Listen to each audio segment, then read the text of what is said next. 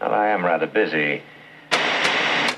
Now he's going to move like right along to McGregor. That's his whole life, you know. So I think this is the first week that I was not in love with this show. Interesting. The first episode, Alterations, I thought was pretty decent. The second one I thought was just kind of a mess. I will agree with the second one. It has a... In some ways, the second one is culminating the Hell House plot, and it's going a little further into the who is this new alter and what is going on with Tara. But it's true, given especially some of the revelations that we have in this first episode, the second one is a little lighter. It's a little lighter, sure, but I also... In terms of content, I guess. I mean, rather than tone, obviously, it gets fairly... But I also think that one of the problems with the second episode, and I kind of noted this while I was watching it, is that Tara does a really good job at ending scenes on some sort of resolution-y note, and that episode scenes just kind of stopped before anything happened, and it was very abrupt, and I think that partially I think it was intentional, but it didn't really work that well in practice. That's fair. Now, the first one, I don't remember exactly what the credits. I think the first one was written by Diablo Cody, and the second one was not. I believe so. Yes. Yeah, because the phrase "booby buddy" is very much. Yeah, there's like a couple things in the first episode. There's booby buddy. There's melanoma sexy. Yeah, that has the Codyism. Diablo Cody ring to it. So yeah, I mean, I liked Alterations a lot. I really like it in what it does for Charmaine. Yeah. I like very much what it does for Buck. I mean, it's best when it is treating these alters as actual people. Yes, I think so. I mean, one of the things that I like about both of these episodes, actually, and the first episode features Buck for most of it, and the second episode features Alice for most of it, is that, number one, we'll need to talk about sort of the revelation that Alice controls the alters or something, which is kind of weird. But also the fact of the matter is, like, Alice is treated as a real person. At the very end of the episode, the whole thing with the second episode is that Alice thinks that she's pregnant, even though she's not. And no one wants to tell her this because, frankly, I think there's a degree to which none of the people in Tara's life view the alters. They kind of view the alters as real people, and they kind of don't. Well, everybody knows, for example, that Alice in Tara's body is not actually pregnant. When Charmaine, gives her the test and it turns out to be negative, no one's surprised. And it seems easier to just go along with Alice's fiction that she is in fact pregnant because she's going to go away at some point.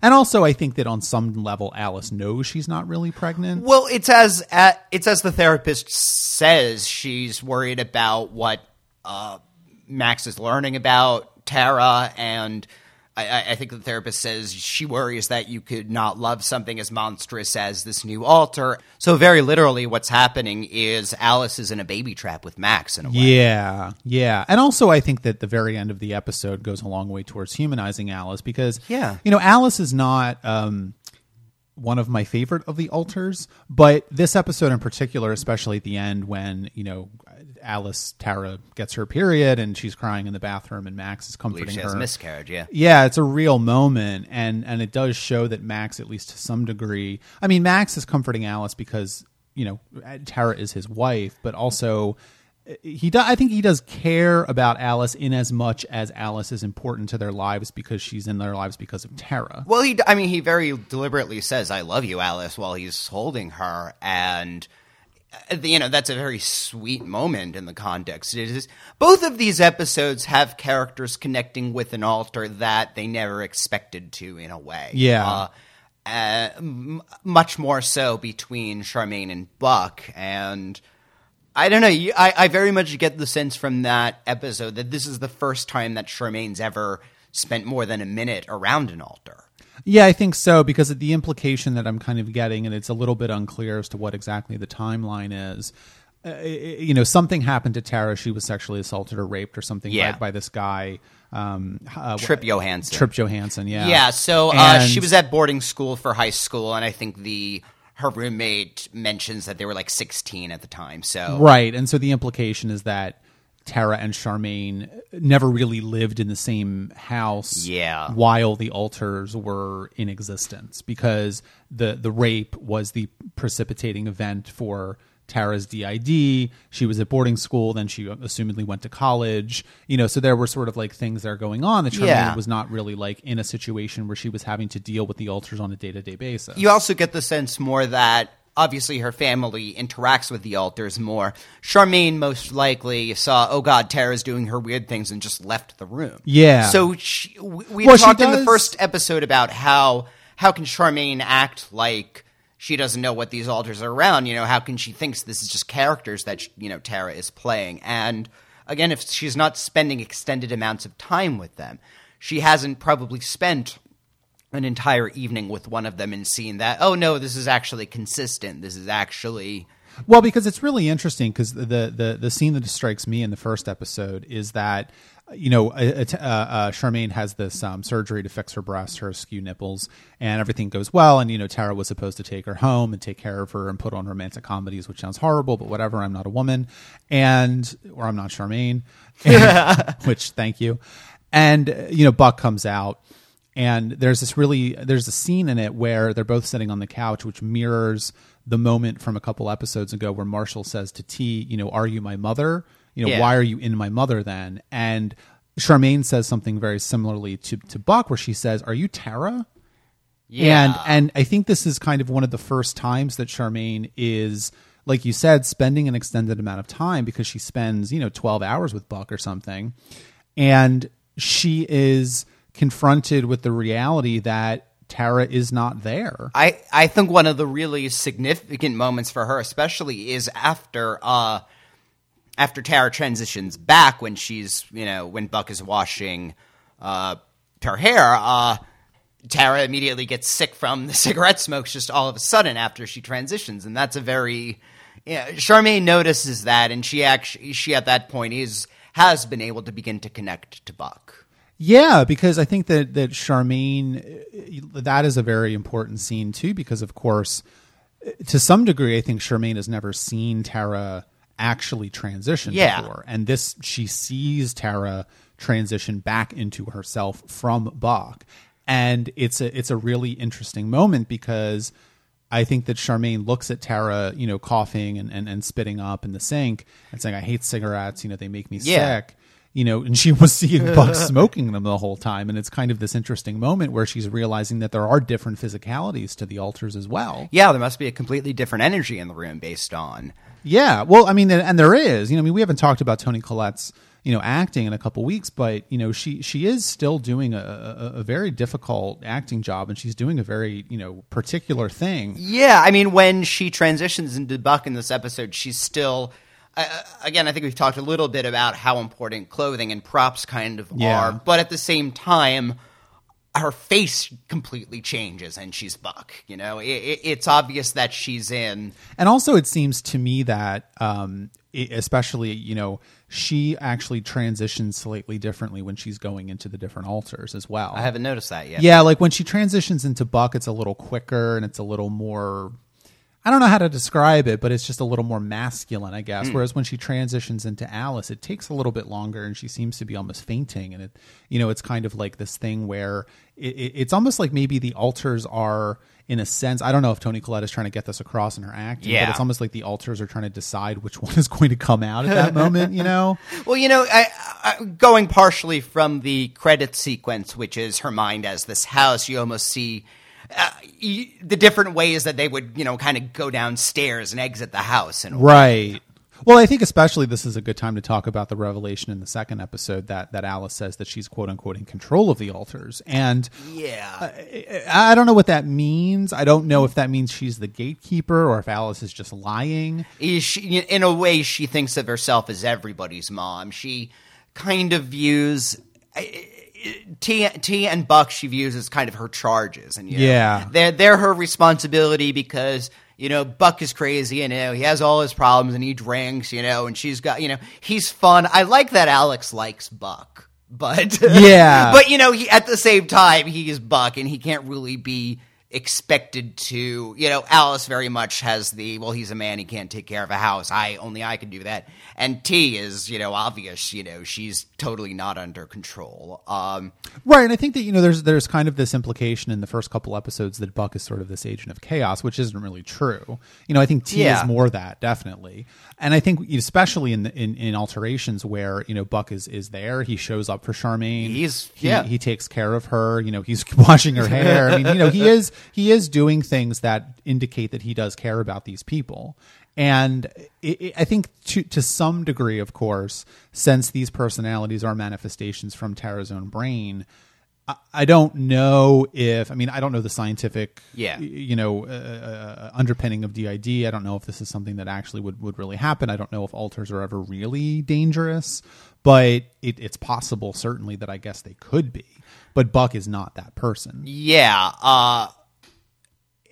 And I think it's interesting that, again, we're going with the theory and based from this psychologist, and I definitely want to talk about her. She becomes very distinct in these two episodes. Yeah. And you sort of get the impression that she's perhaps a little bit incompetent. Well, she really reminds me of the therapist from Groundhog Day. Do you remember when he's listen, I mostly work with families. I've got an alcoholic, You could tell this is in Overland Park, Kansas. Now, from what I've read about Overland Park a little bit, it's actually a city. It is, yeah. And it apparently in the past, particularly around when this show was being filmed, it kind of grew very quickly. A lot of McMansion type houses and things. Yeah. A lot of people like Tiffany apparently just moved into the area. It's a very I would not say, upscale perhaps is not the right word, but it has money. Yeah. It's a moneyed place. So you get the sense this therapist as well, she probably mostly deals with,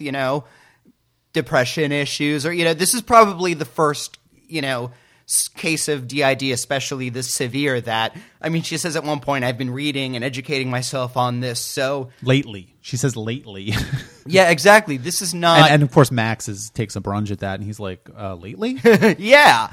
I think she very much means well. I don't think she's a bad therapist, and I think But at the same time, Tara's case is particularly special and, would require somebody who maybe has a bit more experience. Again, the show is going to deal with this theory of the therapist, that there was an initiating incident which caused these alters, and the alters are the way that she deals with in a way, they're tools for certain jobs that Tara herself finds too difficult to do. Right. I think that's true. maybe incompetent is too strong a word. I think it's more that this is a little above her pay grade. She's punching above her weight on this, and which is that's that. It makes me wonder where Tara found this therapist. It's from what we hear from the beginning of the show, she was on medication for this. We don't know what medication it was, but some sort of antipsychotic or something like that. That you don't necessarily have to take.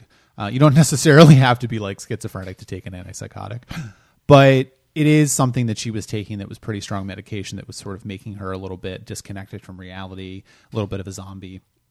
And so she stops taking the medication, and maybe the implication, I don't know, is that she didn't start seeing this therapist until then. Well, this is something that I don't know about DID, but I know that most schizophrenics, the idea that schizophrenics can benefit from a therapist, a psychologist, is radical and something that most psychiatrists don't believe in. A lot of people do not believe that schizophrenics can benefit in any way from seeing a traditional therapist, and so they're just medicated. I don't know if that's how DID is treated. In other words, if they felt that, seeing a therapist is not going to help her at all. It could be, yeah. It could be that, her talking to this psychologist is a new attempted treatment. There's still so much that we don't know about mental disorder, and frankly, neither of us are, competent or to really discuss it, eloquently or with any sort of knowledge or expertise. But the thing is, to another degree, I think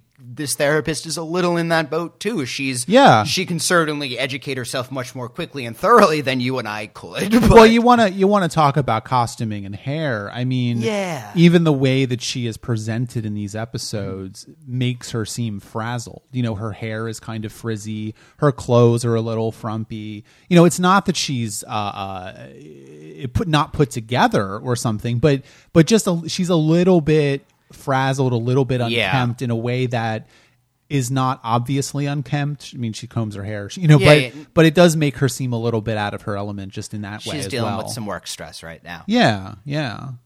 So I guess, I mean, let's talk about, I want to talk more about Charmaine, and I want to talk more about a lot of the issues in the episode about sort of body image and the way that those things are presented, because I think that there is, I think that Alterations is a much stronger episode than Abundance. And one of the reasons why I think it has this very nice thematic through line where, the episode starts off, everyone's looking at themselves in a mirror. Max is sort of like sucking in his gut, which, kind of doesn't exist, frankly. But he's, any excuse to see him lift up his shirt.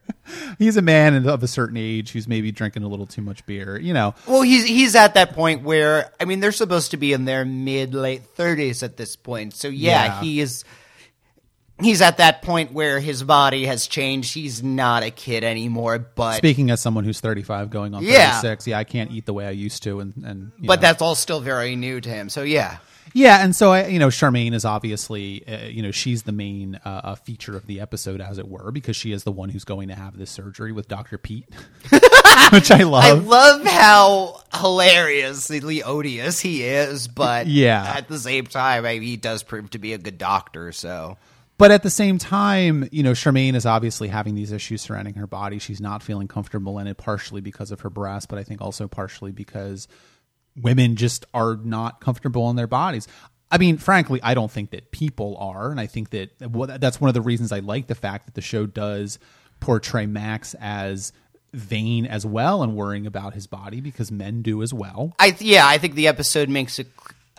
The show goes on the opinion that it maybe manifests in different ways, and certainly a lot of Charmaine's body image issues come from the reason she needs this surgery was not because she was born with them. She had a husband who pressured her into getting breast surgery. Was it a husband or a boyfriend? I thought she said husband, okay. But either way, a man. Boyfriend kind of makes it worse, actually. But yeah. Either way, a man made her, influenced her to get this done. It was botched. He left her, and now she's dealing with this. And so I guess, it's clear that it's much less likely that a man would be in that particular position than a woman, I guess, is one of these shows. Yeah, I mean, but at the same, which is not men don't get plastic surgery. Well, I don't know if I want to say that. I don't actually know, but it seems like men don't get plastic surgery as often as women. But I mean, you need to take that a step further, though, because yes, Charmaine is having corrective surgery to fix a problem with her body that she feels is impacting her. But at the same time, the problem was caused by her having cosmetic surgery in the first place. Yes. And someone who is comfortable in their body is not going to have cosmetic surgery. Somebody who was comfortable in their body may have noticed a few more warning signs with this guy, for example. Right, exactly. So, it is she is stuck in a very vicious cycle. And in a way, I think Charmaine believes that getting this corrective surgery is going to be the way that she breaks out of it and is able to, especially having seen her parents recently and having all of this, she is just sick and tired. And so this is, I think, her attempt. This is her... so I guess we're going to see, are Charmaine's lopsided breasts her excuse, or were they just what was holding her back, and now she does have that extra burst of confidence she will to just get what she wants. To get what she wants, yeah, we'll see. I mean, because the other thing, too, that I like about the episode thematically is that, the body image stuff really works with Tara as well, because Tara is comfortable in her own body, but... she's not comfortable in her own. I mean, if you could say that, she's not comfortable in her own mind. And if you look at the way that you mentioned earlier about how the alters are really defined by costuming and sort of body language and things like that, the alters, in a sense, are costumes that Tara is wearing in a sense, but also that they are very comfortable in Tara's body. And so this whole idea of sort of body dimorphism or just whatever the term is, and that kind of thing, I think is interesting because it really does kind of highlight the ways in which Tara is using her own body and the ways in which the alters are using their body to define who they are.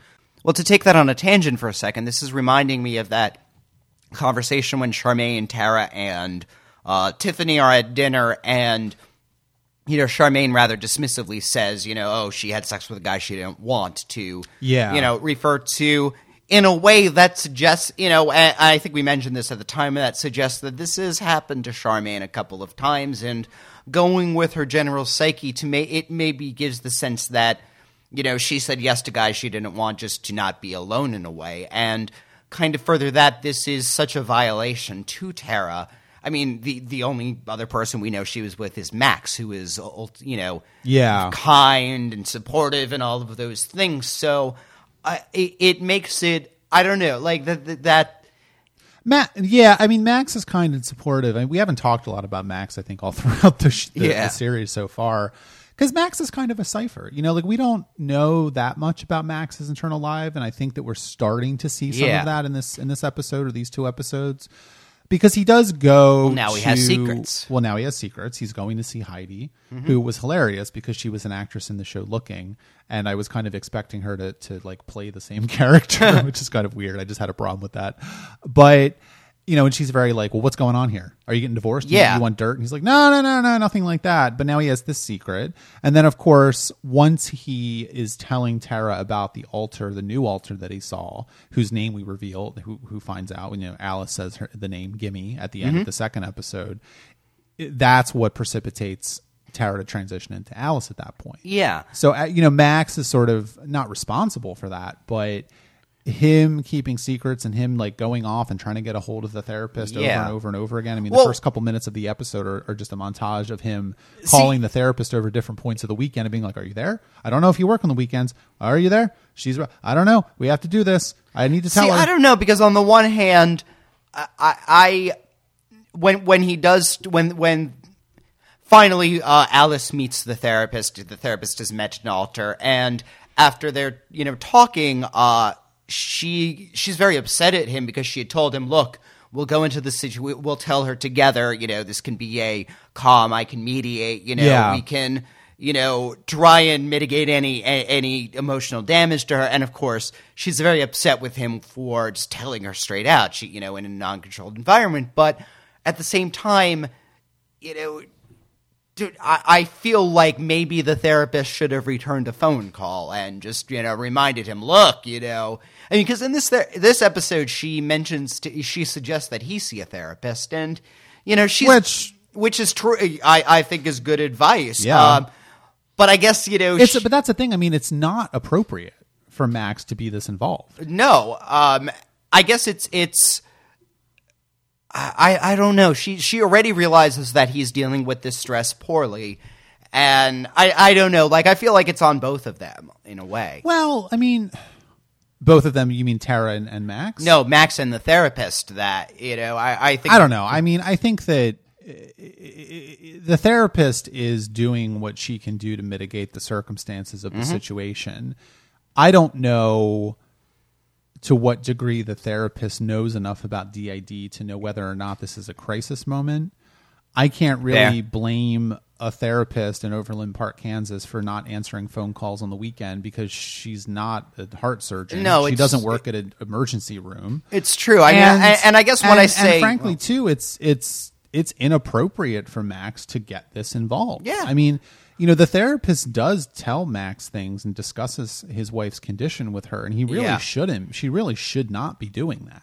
And I think when she realizes that when she tells him that he needs to go find his own therapist or suggest that he needs to see a therapist, that is her way of correcting her bad call to discuss this with Max in the first place without Tara. Yeah. I mean, I guess when I say it's on them, this is kind of a clusterfuck situation in a lot of ways. There's no real good way out of this. Everything is kind of bad right now. And so, things are kind of bad, but in a way that is not that bad. Well, it's not like anybody's life is in danger Right. quite at this moment or anything, but at the same time, Max is dealing with stuff that he doesn't know how to deal with. Tara's dealing with stuff that she's not really dealing with quite as well at this point. They have this appearance of this new alter that they don't really know anything about. The therapist suggests that, it's going to be animalistic, which, seems to go with what we've seen. But again, we talk about whether we don't know if alters can be dangerous or not. Buck and T can be dangerous due to their own carelessness, but Right. not in a, they're not going to, go psycho on somebody. But I guess let's not forget, and this is kind of a callback in the second episode as well, that Alice did essentially attack Kate. Well, I think they're making it clear that they're not, when an alter, when Alice attacks Kate, it's the same way that it's not because of a mental instability that's causing, the alter to be violent and dangerous. Right. It's more in the sense that, she's inflamed Alice's passion, just as everybody has moments where they're going to act irrational because of, emotional stress. So I guess it's from that view. Yeah, that's true. I mean, we don't know enough about the new alter to really say with any certainty what really is going on. But I think at this point, that's kind of where the characters are. They don't really know enough about this alter. I guess we'll have to find out what happens. We will. Let's talk about the kids. We haven't talked about them very much. Kate doesn't have a whole lot to do in the first episode. Marshall has a little bit more to do.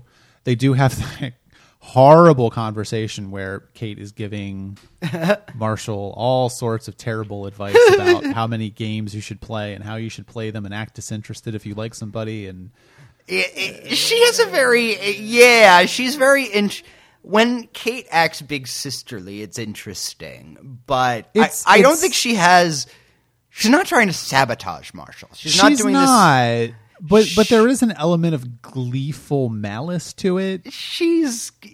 Kate has a wicked sense of humor at times, and I think she is to a degree, I think she feels like she is so wise, and little Moosh is having his an otherwise older sister. I'm going to tell her everything about how to manipulate men. Like, that's how she's kind of viewing that. I don't think she's being necessarily cruel about it. But I think with the situation with the genes starts to bite her a little bit, and she, which is not to say that she's. I think she gets into a situation with Jean that's a little. That whole thing is just icky, but it's getting worse, and so I think maybe she's beginning. She realizes by the end of the second episode, okay, maybe I actually don't know quite as much as I thought I did, and I think that's kind of more where her advice is coming from. Like, it's a very naive worldliness. Yeah, sure. I think that I mean, she does mention that Charmaine has a copy of the rules in her bathroom, which if you don't know what the rules isn't that basically like that you have to wait 3 days before calling him, and stuff like that. It's one of those very mid-90s. It number one paints Charmaine as being in her early mid-30s, and having had this as her advice in in her 20s when she was first dating, and for anyone out there who may be a teenager listening to this, and also you should not be listening to this. You should be listening to this. If someone likes you, it's not going to wait. It's not going to matter how long you wait to call them. And if they don't like you, you can wait forever, and it doesn't matter. So just don't wait. Yeah, but I mean, that's a cynicism about dating that I think comes from getting, I've been on so many dates, and men are all the same, and that's the kind of world weariness that Kate is affecting in this. And I think one of the beginnings of Kate's character arc here is that she's realizing, no, these are actual people. Like, I can't just, Well, and also there is an implication that Kate is getting a lot of her knowledge about men and dating and sex and relationships, not from her mother, but from Charmaine. Yeah. Not exactly the best person to get relationship advice from. Yeah, that's true. And I don't know if Marshall necessarily thinks that she's giving him good advice, but he's also 15. He's got his first crush. He kind of tries it for the hell of it, and it does happen to work, so he thinks. So he thinks. Well, I mean, we don't really know. I mean, there's still some there's vagueness about whether or not Jason is actually gay or bi anyway. So yeah. Maybe we'll find out if he is. I don't know. But it is a weird thing that's going on with them. Yeah. Especially, I guess I don't like that subplot in this episode, maybe. Well, I mean, it's a side of Kate that fits with her, but I don't necessarily like, I guess. Well, the Gene stuff is hard, and I think we're going to have to grapple with it. But I want to move away from that for a second and just talk about Marshall, because especially in the second episode, where you've got this whole like pretty established subplot where Marshall thinks that the pastor is talking to him because he's got a crush on his son, but it really turns out that the pastor knows that he has not accepted Jesus Christ as his personal savior, and Marshall is relieved. But it is a very strange subplot because it doesn't really go anywhere. Yeah. And that, I think in general, that's my problem with Abundance, where none of the subplots really go anywhere. I mean, yeah.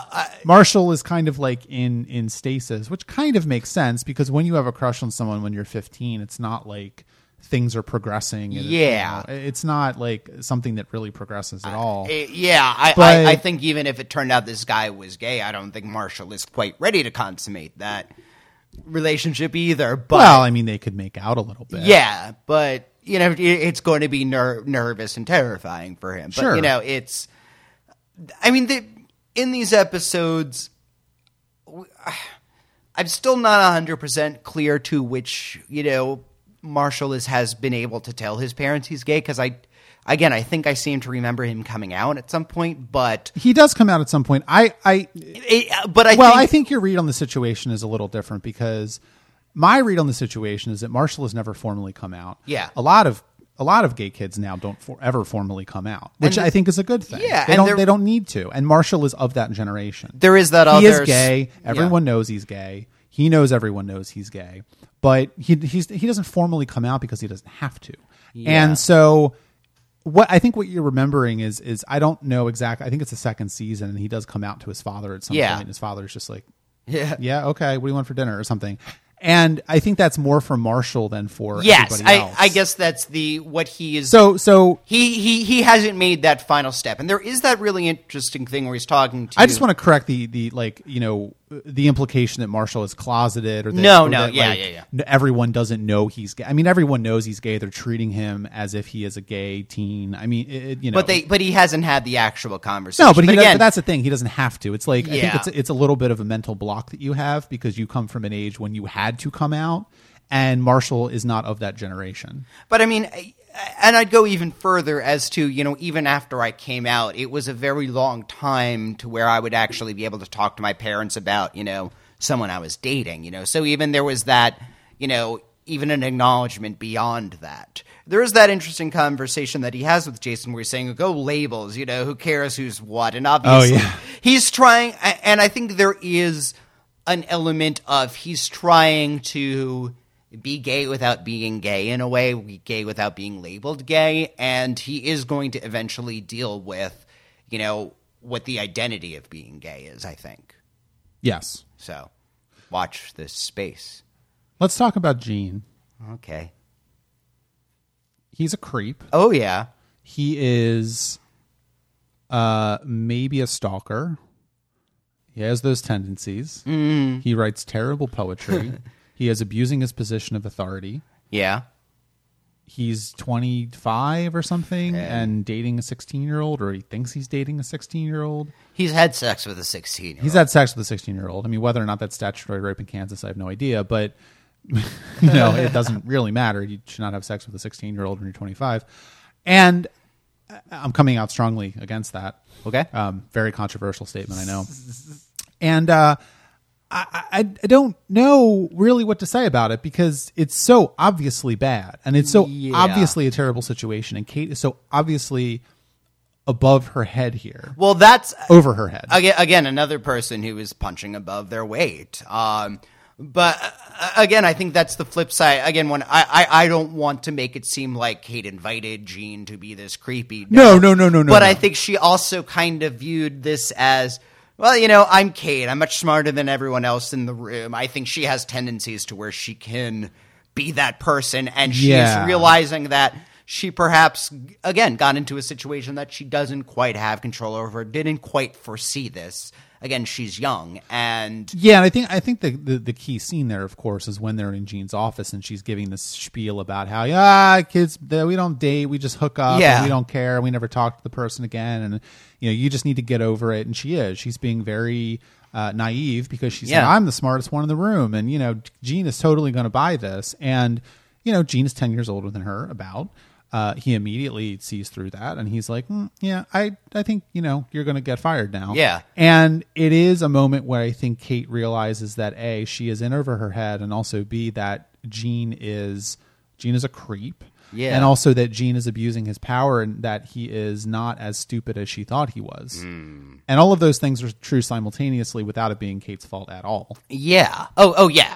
And I think it's very interesting, a little sad, in that the next time she goes into his office, she's very meek. She begs for her job back. That's the first time that we've really seen Kate meek, and it's very disturbing because that's not who she is. Yeah, I mean, and part of me is thinking as as somebody in my 30s, well, if I were in a situation that bad, well, gee, she can get another job in about 5 minutes. She'll just go to a different kind of restaurant like that. Yeah, everything, maybe she's in a small town, but she can find something. But I think the implication is that, because she does mention at one point, she's like, the Barnaby's isn't within walking distance. So the kind of the implication, of course, is that she's looking for something that's walking distance of her school, which probably limits it quite a bit. And that's, that is fair too, but she doesn't have a car, she doesn't have transportation. So it is an issue there. Yeah, I mean, the whole Jean stuff is just gross. And, the actor who plays him is Nate Corddry, is that right? Okay. Who's Corddry's father, who's Rob Corddry's brother. Okay.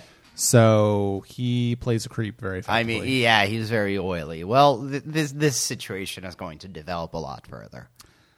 Well, we're just going to have to see where that goes. We will. But if you have any thoughts on either of the episodes we just discussed, I'm glad we finally saw the Hell House, though. I mean, we're not going to talk about that. The Hell House is awesome. I don't know. I enjoyed it. Had great production values. Yeah, I would go to actually see one of those. And I love how Alice has the kid playing Jesus, bless the baby, and he's just kind of doing it. Why not? Hey! I got the implication he kind of wanted to fuck Alice. Well, wouldn't you? No. If you were Jesus? No. I am Jesus. Yeah, the Hell House is what it was. Well, if you have any thoughts on either of the episodes of the United States of Tara, or even United States of Tara, because there is no "the" in the title that we just discussed, please leave a comment on the post for this episode of the podcast at tuninginshow.com. You can find us on social media, Facebook, Twitter, Instagram, Tuning In Show. We have a Patreon, patreon.com/TrekAboutShow, if you enjoy our podcasting endeavors, including our other podcast, Trek About. Next Tuesday, we're talking about the DS9 episodes, The Reckoning and Valiant. So you want to see that or hear that. So just go to patreon.com/TrekAboutShow and give us a little bit of money. And as always, don't forget, please leave us a positive iTunes review for tuning in. It is the best way for new people to find the show. Next week, we're getting close to the end of the first season. Yeah, we've got 4 episodes left. So we're talking about episodes 9 and 10, Possibility and Betrayal. That does not sound good. Mac, why do you...